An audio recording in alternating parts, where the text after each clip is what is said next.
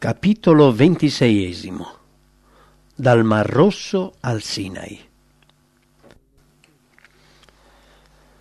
Dalle rive del Mar Rosso, cosparse di cadaveri di nemici, le schiere di Israele ripresero il viaggio guidate dalla nube.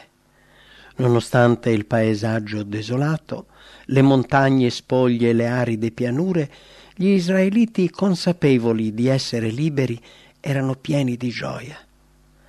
Ogni contestazione era stata bandita. Dopo 3 giorni di marcia, le provviste di acqua si esaurirono. In quella pianura assolata dove vagavano ormai stanchi non si trovava l'acqua. Niente poteva alleviare la loro sete ardente. Mosè, che a differenza degli altri conosceva quella regione e che sapeva che a Mara, dove vi erano le sorgenti più vicine, l'acqua non era potabile, osservava con crescente ansietà la nube che avanzava davanti agli israeliti. Il cuore gli mancò quando udì il popolo gridare con gioia: «Acqua! Acqua!» Uomini, donne e bambini si affrettarono a raggiungere la fontana, ma subito la loro gioia si tramutò in un grido di dolore. L'acqua era amara. Nella loro disperazione, dimenticando che era stata la nuvola miracolosa, segno della presenza divina ad aver guidato loro e Mosè, rimproverarono quest'ultimo per averli condotti lì. Addolorato e preoccupato, Mosè fece ciò che essi avevano dimenticato. Invocò con forza l'aiuto divino e l'Eterno gli mostrò un legno che egli gettò nelle acque e le acque divennero dolci. Poi, tramite Mosè, Israele ricevette questa promessa: «Se ascolti attentamente la voce dell'Eterno, che è il tuo Dio, e fai ciò che è giusto ai suoi occhi, e porgi orecchio ai suoi comandamenti, e osservi tutte le sue leggi, io non ti manderò addosso alcuna delle malattie che ho mandato addosso agli egiziani, perché io sono l'Eterno che ti guarisco». Il popolo da Mara raggiunse Elim, dove trovò 12 sorgenti d'acqua e 70 palme. Qui gli israeliti rimasero alcuni giorni, prima di affrontare il deserto del Sinai. Un mese dopo aver lasciato l'Egitto, si fermarono accampandosi per la prima volta nel deserto. Le scorte stavano per terminare, la vegetazione insufficiente per i loro greggi che andavano assottigliandosi. Di cosa si sarebbe nutrito questo popolo? Il dubbio li assalì ancora una volta e ricominciarono i mormorii, oltre che tra il popolo anche tra i capi e gli anziani, i quali contestarono apertamente le guide che Dio aveva nominato. «Oh, fossimo pur morti per mano dell'Eterno nel paese d'Egitto, quando sedevamo presso le pignatte della carne e mangiavamo del pane a sazietà, poiché voi ci avete menati in questo deserto per far morir di fame tutta questa raunanza». Non avevano ancora sofferto la fame, perché avevano ancora cibo, ma temevano per il futuro. Non riuscivano a comprendere come quel popolo numeroso potesse sopravvivere in quel viaggio attraverso il deserto e immaginavano che i loro figli sarebbero morti di fame. Il Signore permetteva che sorgessero delle difficoltà, che le loro scorte di cibo scarseggiassero, per metterli in condizione di rivolgersi a Lui, il loro liberatore. Se nel momento della necessità lo avessero invocato, egli avrebbe dimostrato il suo amore e la sua sollecitudine per loro. Aveva promesso che se essi avessero ubbidito ai suoi comandamenti, nessuna malattia li avrebbe colpiti. Ma loro, pensando che i loro figli sarebbero morti di fame, peccarono di incredulità. Dio aveva promesso di essere il loro Dio, di avvicinarli a se stesso e di condurli in un paese vasto e fertile, ma essi si scoraggiavano troppo facilmente di fronte agli ostacoli che incontravano nel loro viaggio. Il Signore li aveva liberati dalla schiavitù d'Egitto in un modo meraviglioso. Voleva elevarli ed educarli fino a una statura morale che avrebbe meravigliato le altre nazioni. Ma per raggiungere ciò era necessario affrontare difficoltà e sopportare privazioni. Dio avrebbe reso quel popolo di schiavi degno di occupare un posto onorevole tra le nazioni e di ricevere le importanti e sacre verità. Se essi avessero avuto fede in colui che aveva agito in loro favore, avrebbero sopportato di buon animo le difficoltà, le privazioni e persino le sofferenze. Ma essi, dimenticando le continue dimostrazioni della sua potenza, non volevano aver fiducia nel Signore. Dimenticarono così l'esperienza amara che avevano passato in Egitto e la bontà e la potenza manifestate da Dio per liberarli dalla schiavitù. Dimenticarono che la vita dei loro figli era stata risparmiata quando l'angelo distruttore uccise tutti i primogeniti d'Egitto. Dimenticarono la grande manifestazione di potenza verificatasi al Mar Rosso. Dimenticarono che mentre essi avevano percorso sani e salvi quella strada che si era loro aperta davanti, l'esercito nemico, lanciato all'inseguimento, fu travolto dalle acque del mare. Vedevano e avvertivano solo le prove e le difficoltà che si presentavano loro davanti.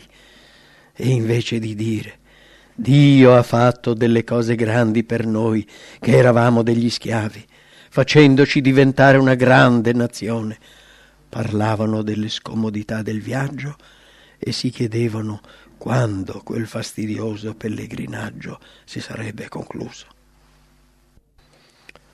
La storia del pellegrinaggio di Israele è stata tramandata perché è utile per l'Israele di Dio della fine dei tempi. Infatti il racconto dell'esperienza di quei viandanti del deserto con Dio, di tutti i loro lunghi pellegrinaggi, delle loro sofferenze per la sete, la fame, la stanchezza, della chiara manifestazione della potenza con cui Egli li aveva liberati, è ricco di avvenimenti e di insegnamenti per il suo popolo di tutte le epoche.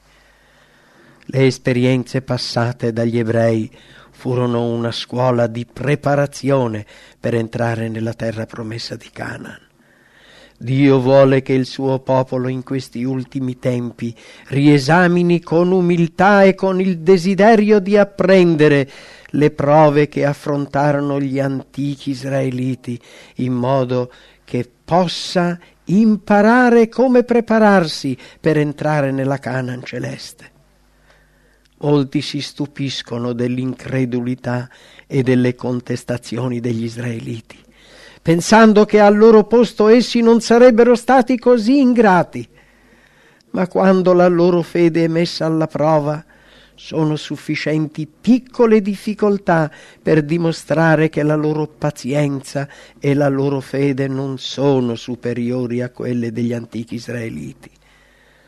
Quando attraversano momenti difficili, si lamentano per quegli ostacoli di cui Dio si serve per purificarli. Altri, pur avendo quotidianamente il necessario, non vogliono confidare in Dio per il futuro e quindi sono costantemente preoccupati perché temono la povertà e hanno paura che i loro figli ne debbano soffrire.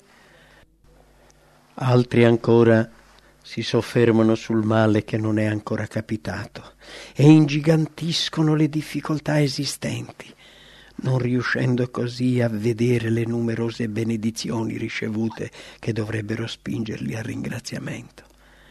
Gli ostacoli che incontrano, invece di spingerli a ricercare l'aiuto di Dio, l'unica sorgente di forza, li inducono a separarsi da Lui per le loro preoccupazioni e lamentele.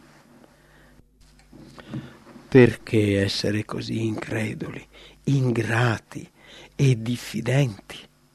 Gesù è il nostro amico.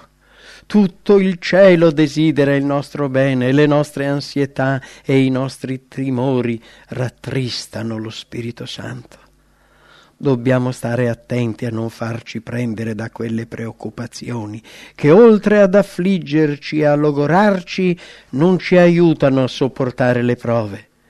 Non dovremmo assolutamente dubitare dell'aiuto divino, facendo dei preparativi per le necessità future. Lo scopo principale della vita, come se la felicità consistesse in queste cose terrene. Dio, pur non volendo che il suo popolo sia preso da queste preoccupazioni, ci avverte dei pericoli che dobbiamo affrontare. Egli, pur non togliendo il suo popolo dal mondo del peccato e del male, ci indica un rifugio sicuro. Invita gli stanchi e gli oppressi con queste parole: venite a me voi tutti che siete travagliati ed aggravati, e io vi darò riposo. Prendete su voi il mio giogo ed imparate da me, perché io sono mansueto ed umile di cuore, e voi troverete riposo alle anime vostre. Possiamo trovare riposo e pace in Dio confidandogli tutte le nostre preoccupazioni, perché Egli ha cura di noi. L'Apostolo Paolo dice: guardate, fratelli, che talora non si trovi in alcun di voi un malvagio cuore incredulo, che vi porti a ritrarvi dall'Iddio vivente. Considerando tutto ciò che Dio ha operato per noi, la nostra fede si dovrebbe rafforzare divenendo attiva e stabile.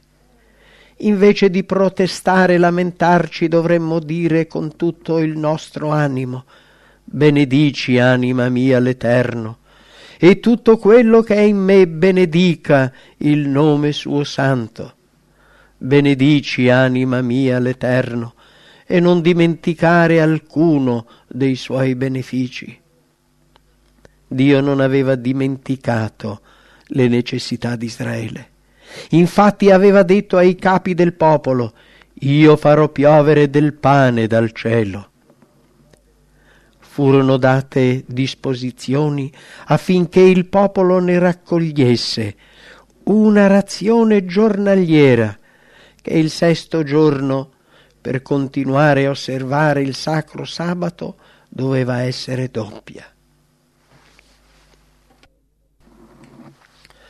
Mosè parlò al popolo annunciando che le loro necessità sarebbero state sopperite così: vedrete la gloria dell'Eterno quando stasera egli vi darà della carne da mangiare e domattina del pane a sazietà. Poi aggiunse: quanto a noi, che cosa siamo? Le vostre mormorazioni non sono contro di noi, ma contro l'Eterno. Aronne poi disse: avvicinatevi all'Eterno, perché egli ha udito le vostre mormorazioni. Mentre Aronne parlava ancora, gli israeliti volsero gli occhi verso il deserto, ed ecco che la gloria dell'Eterno apparve nella nuvola. Quello splendore eccezionalmente intenso era il simbolo della presenza divina. Dio si fece loro conoscere attraverso rivelazioni così visibili per far loro comprendere che chi li guidava non era un semplice uomo come Mosè, ma l'Altissimo, ed essi dovevano temere il suo nome e ubbidire alla sua voce. Quando scese la notte, il campo si riempì di uno stormo innumerevole di quaglie, tanto da essere sufficiente per il fabbisogno di tutto l'accampamento. Il mattino dopo sul terreno vi era una cosa minuta, tonda, minuta come brina sulla terra, bianca, simile ai semi di coriandolo, e il popolo la chiamò manna. Mosè disse: questo è il pane che l'Eterno vi dà a mangiare. Il popolo raccolse la manna e trovò che era un nutrimento sufficiente per tutti. poi la riduceva in farina con le macine o la pestava nel mortaio, la faceva cuocere in pentole e ne faceva delle focacce, e aveva il gusto di schiacciata fatta col miele. Fu loro ordinato di raccoglierne una quantità di un omer per ogni persona e che non doveva essere lasciata per il giorno dopo. Alcuni comunque tentarono di conservarne una certa quantità, ma l'indomani andò a male. Il cibo per quel giorno doveva essere raccolto la mattina, perché tutto ciò che rimaneva veniva sciolto dal sole. Quando si trattò di raccogliere la manna, fu evidente che alcuni avevano più o meno rispettato la quantità stabilita, ma quando lo misurarono con l'omer, chi ne aveva raccolto molto non ebbe di soverchio, e chi ne aveva raccolto poco non ebbe penuria. L'Apostolo Paolo, nella sua seconda lettera ai Corinzi, dà una spiegazione di questo passo e ne trae una lezione di carattere pratico. Egli dice: «Poiché questo non si fa per recar sollievo ad altri ed aggravio a voi, ma per principio di uguaglianza nelle attuali circostanze. La vostra abbondanza serve a supplire al loro bisogno, onde la loro abbondanza supplisca altresì al bisogno vostro, affinché ci sia uguaglianza, secondo che è scritto: chi aveva raccolto molto non ebbe di soverchio, e chi aveva raccolto poco non ebbe mancanza». Il sesto giorno il popolo raccolse 2 omer per ogni persona. I capi si affrettarono a informare Mosè di ciò che era stato fatto, ma egli rispose così: «Questo è quello che ha detto l'Eterno: domani è un giorno solenne di riposo, un sabato sacro all'Eterno. Fate cuocere oggi quel che avete da cuocere, e fate bollire quel che avete da bollire, e tutto quel che vi avanza riponetelo, e serbatelo fino a domani». Fecero così e si resero conto che il cibo non si deteriorava. E Mosè disse: «Mangiatelo oggi, perché oggi è il sabato sacro all'Eterno. Oggi non ne troverete nei campi. Raccoglietene durante 6 giorni, ma il 7° giorno è il sabato. In quel giorno non ve ne sarà». Dio richiede che oggi, come al tempo di Israele, il suo santo giorno sia osservato e considerato sacro. Il comandamento dato agli ebrei dovrebbe essere considerato da tutti i cristiani un ordine dato loro dall'Eterno. Il giorno che precede il sabato dovrebbe essere di preparazione, in modo che tutto possa essere pronto per quelle ore sacre, che ogni affare sia assolutamente abbandonato. Dio vuole che il sabato sia consacrato alle opere di misericordia, ad alleviare il dolore dei malati e dei sofferenti. Chi fa ciò non trasgredisce il comando divino, a patto che eviti tutti i lavori non necessari. Molti dimostrano la loro trascuratezza rimandando all'inizio del sabato quelle piccole cose che avrebbero potuto fare nel giorno della preparazione. Questo non dovrebbe accadere, perché ciò che non si riesce a fare prima dell'inizio del sabato dovrebbe essere dimenticato per tutto quel giorno.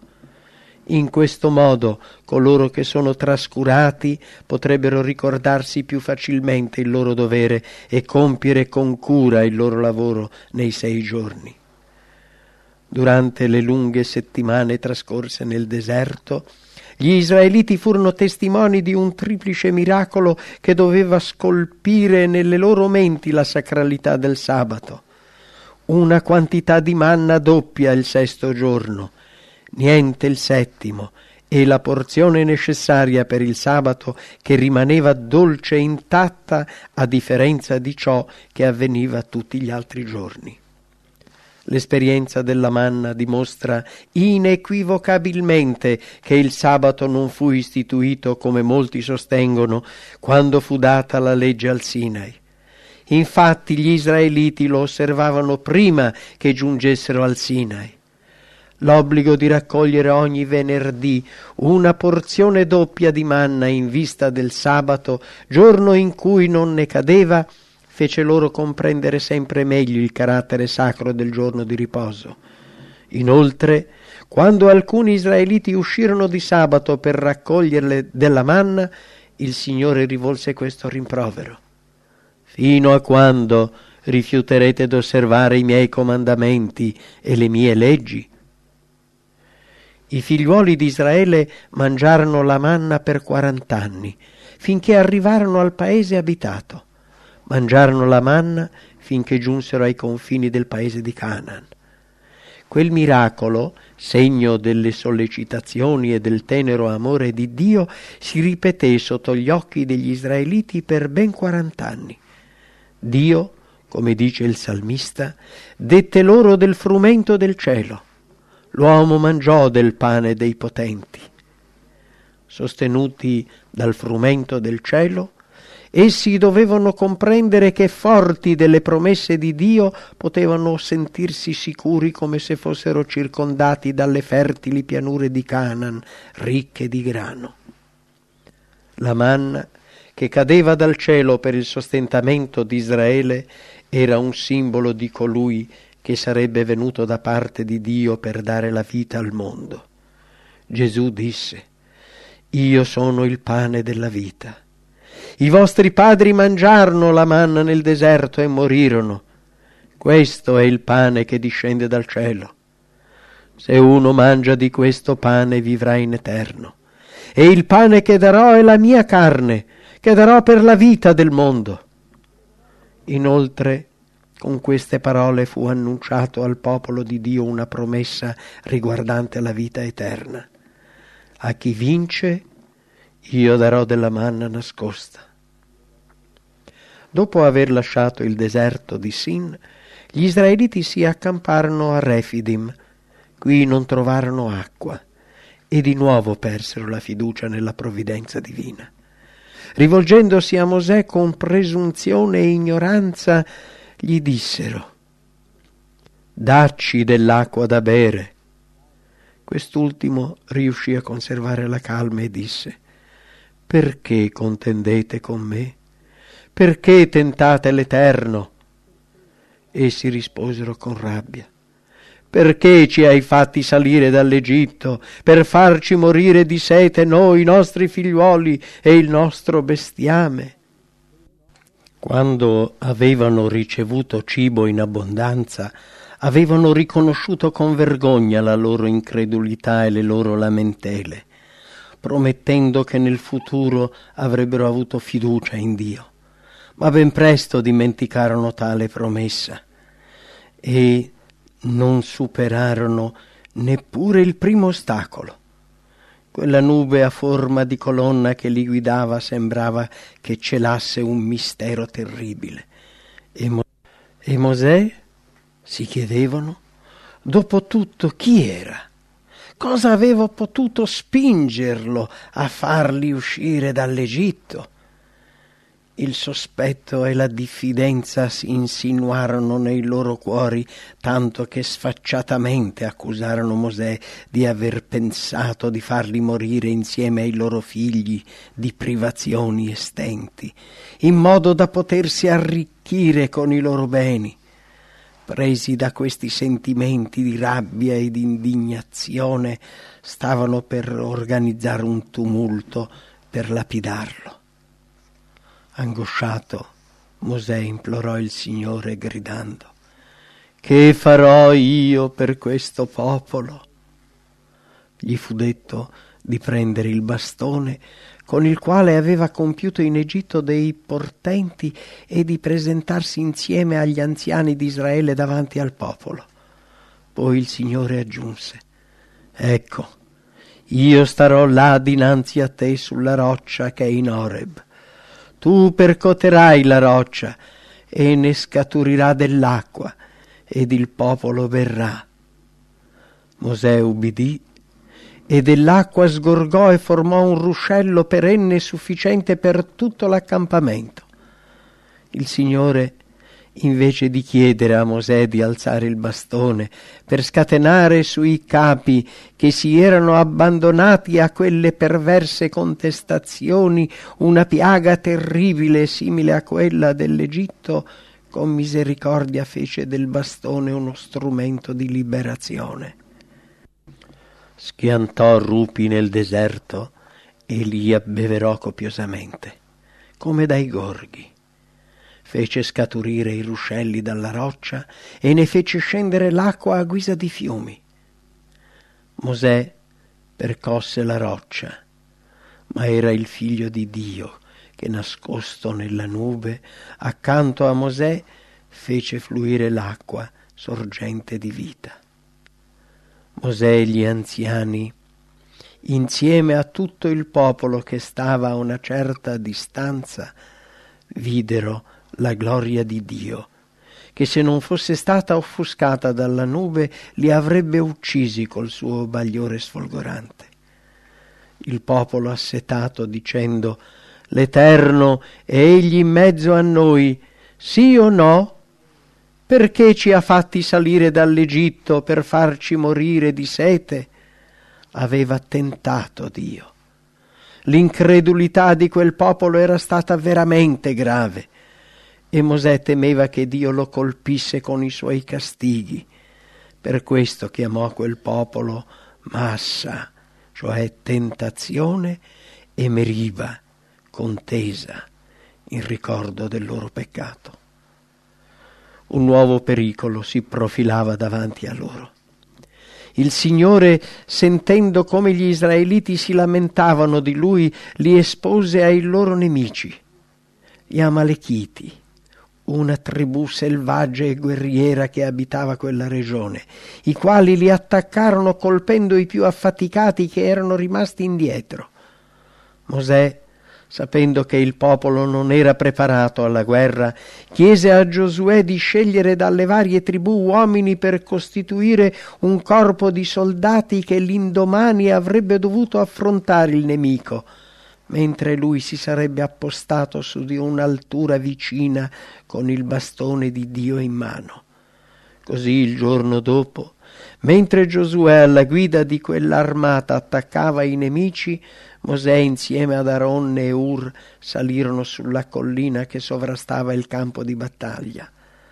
Con le braccia rivolte verso il cielo e il bastone di Dio nella mano destra, Mosè pregò per il successo dell'esercito di Israele.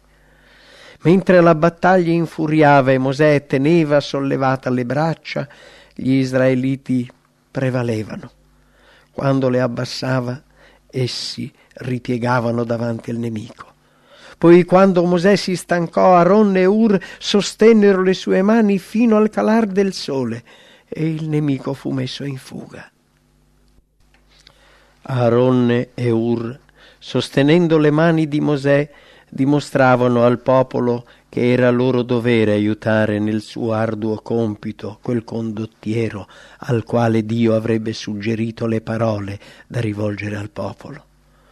Questa azione di Mosè era significativa, perché metteva in evidenza che Dio aveva in mano il loro destino, che se essi avessero avuto fiducia in Lui, Egli avrebbe combattuto per loro, sconfiggendo i nemici, e che se essi avessero confidato solo in loro stessi, sarebbero divenuti più deboli perfino dei nemici che non conoscevano Dio, e che quindi sarebbero stati sconfitti da loro. La maniera con cui gli ebrei trionfarono in seguito all'intercessione di Mosè illustra come l'Israele di Dio prevalga quando per fede si avvale della forza del suo potente aiuto. È necessario però che alla forza divina si uniscano gli sforzi umani. Mosè infatti non credeva che Israele avrebbe sgominato i suoi nemici se non avesse agito. Quando il loro capo intercedeva per loro presso il Signore, Giosuè e i suoi coraggiosi uomini si impegnavano con tutte le loro forze per respingere quei nemici di Israele e di Dio. Dopo la disfatta degli Amalechiti, Dio chiese a Mosè: scrivi questo fatto in un libro, perché se ne conservi il ricordo, e fai sapere a Giosuè che io cancellerò interamente di sotto al cielo la memoria di Amalek. E proprio prima di morire, il grande condottiero trasmise al popolo questo ordine solenne: ricordati di ciò che ti fece Amalek durante il viaggio, quando usciste dall'Egitto, come egli ti attaccò per via, piombando per di dietro su tutti i deboli che ti seguivano quando eri già stanco e sfinito, e come non ebbe alcun timore di Dio. Cancellerai la memoria di Amalek di sotto al cielo. Non te ne scordare. A proposito di questo popolo malvagio, il Signore dichiarò inoltre: la mano è stata alzata contro il trono dell'Eterno. Gli Amalechiti avevano avuto la possibilità di conoscere il carattere e la sovranità di Dio, ma invece di temerlo si erano adoperati per negarne il potere. I miracoli compiuti da Mosè in Egitto furono derisi dal popolo, da quel popolo iniquo che considerava con ironia i timori dei popoli vicini. Avevano giurato davanti ai loro dei di distruggere gli ebrei, di non risparmiarne neanche uno. Si vantavano pensando che il Dio di Israele non avrebbe avuto la potenza per resistere loro. I loro attacchi non erano stati assolutamente provocati, erano solo una prova dell'odio e della sfida verso Dio di cui volevano distruggere il popolo. Gli Amalechiti avevano commesso gravi e numerosi peccati. I loro crimini imponevano la vendetta divina. Dio, e con misericordia, li aveva invitati a pentirsi. Ma quando essi piombarono sui gruppi stanchi e indifesi degli israeliti, sancirono la condanna della loro nazione, perché nessun atto di crudeltà o oppressione era passato inosservato nel cielo. Allo stesso modo Dio stenderà la sua mano protettrice su tutti coloro che lo temono e lo amano, e agirà con la spada della giustizia nei confronti di quelli che si scagliano contro tale mano. La casa di Jetro, suocero di Mosè, non era molto distante dall'accampamento degli ebrei. Questi, che aveva saputo della liberazione degli ebrei, aveva deciso di recarsi da loro per ricondurre a Mosè la moglie e i 2 figli. Mosè, informato da alcuni messaggeri di tale visita, si recò con gioia a incontrarli e dopo i primi saluti li condusse nella sua tenda. Prevedendo i pericoli che avrebbe affrontato nella liberazione di Israele dall'Egitto, aveva lasciato la famiglia, ma ora poteva godere di nuovo di tale conforto e aiuto. Raccontò a Jetro le meraviglie che Dio aveva compiuto per Israele. Il patriarca se ne rallegrò e benedisse il Signore, e insieme a Mosè e agli anziani offrì un sacrificio e organizzò una festa solenne per commemorare la misericordia di Dio. Jetro rimase nell'accampamento e presto si rese conto di quanto pesanti fossero le responsabilità di Mosè. Mantenere l'ordine e la disciplina in quella moltitudine così numerosa, ignorante e incivile, era davvero un compito immane. Mosè era considerato guida e giudice, non solo per i grandi interessi e doveri del popolo, ma anche per le piccole controversie che sorgevano tra gli israeliti e che gli venivano riferite. Egli aveva permesso ciò per istruire il popolo, per far loro conoscere gli ordini di Dio e le sue leggi. Ma Jetro manifestò il suo parere diverso, dicendo: «Quest'affare è troppo grave per te. Tu non puoi bastarvi da te solo. Ti esaurirai certamente». E poi consigliò a Mosè di nominare capi di migliaia, capi di centinaia e di decine.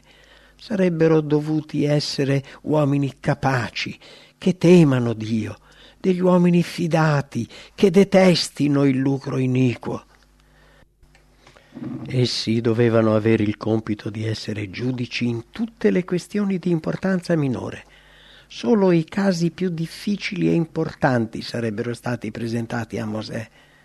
Jethro poi aggiunse: «Sii tu il rappresentante del popolo dinanzi a Dio e porta a Dio le loro cause, insegna loro gli ordini e le leggi e mostra loro la via per la quale han da camminare e quella che devono fare». Il consiglio fu accettato e come risultato non solo Mosè ne fu alleggerito, ma tra il popolo si stabilì un ordine più completo. Il Signore aveva grandemente onorato Mosè. Attraverso le sue mani egli aveva compiuto meraviglie, ma l'essere stato scelto per istruire gli altri non significava che egli non avesse bisogno di consigli. Infatti ascoltò con piacere i suggerimenti del pio sacerdote di Madian e ritenendoli saggi li seguì. Partiti da Refidim, gli israeliti continuarono il viaggio guidati dalla nuvola divina. Attraversarono aride pianure, superarono dislivelli e camminarono lunghe catene montuose. Spesso, dopo aver attraversato terre sabbiose, sembrava loro che il cammino fosse sbarrato da alte montagne, da imponenti bastioni, ma avvicinandosi scorgevano inaspettati passaggi che facevano loro intravedere una pianura.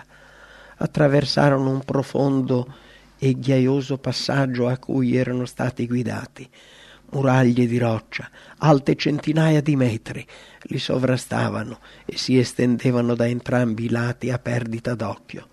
Il popolo, una fiumana vivente, vi passò insieme alle greggi e alle mandrie, mentre davanti a loro si ergeva in tutta la sua maestà il massiccio del monte Sinai. La nube si posò sulla sua cima e il popolo piantò le tende nella pianura sottostante. Vi sarebbero rimasti per quasi un anno. Di notte la colonna di fuoco garantì loro la protezione divina e mentre dormivano il pane del cielo scese silenziosamente sull'accampamento. L'alba indorò l'oscuro profilo delle montagne e i luminosi raggi del sole che penetrarono nelle gole profonde apparivano ai viandanti come raggi di misericordia provenienti dal trono di Dio. Da ogni parte sembrava che le solitarie e maestose vette parlassero di eternità e di maestà. Tutto incuteva timore e senso di solennità. L'uomo doveva così rendersi conto della sua ignoranza e debolezza di fronte alla presenza di colui che ha preso le dimensioni del cielo con la spanna. Qui Israele avrebbe ricevuto la rivelazione più straordinaria mai data all'uomo da Dio. Qui il Signore avrebbe raccolto gli israeliti per far loro comprendere, annunciando con la sua stessa voce la santa legge, quanto fossero sacri tali comandamenti. Ciò avrebbe determinato in loro cambiamenti notevoli e radicali che avrebbero permesso loro di superare le conseguenze degradanti che la servitù e il lungo contatto con l'idolatria avevano avuto sulle loro abitudini e sul loro carattere. Dio si rivelava e operava per elevarli a un livello morale superiore e per dare loro la possibilità di conoscerlo.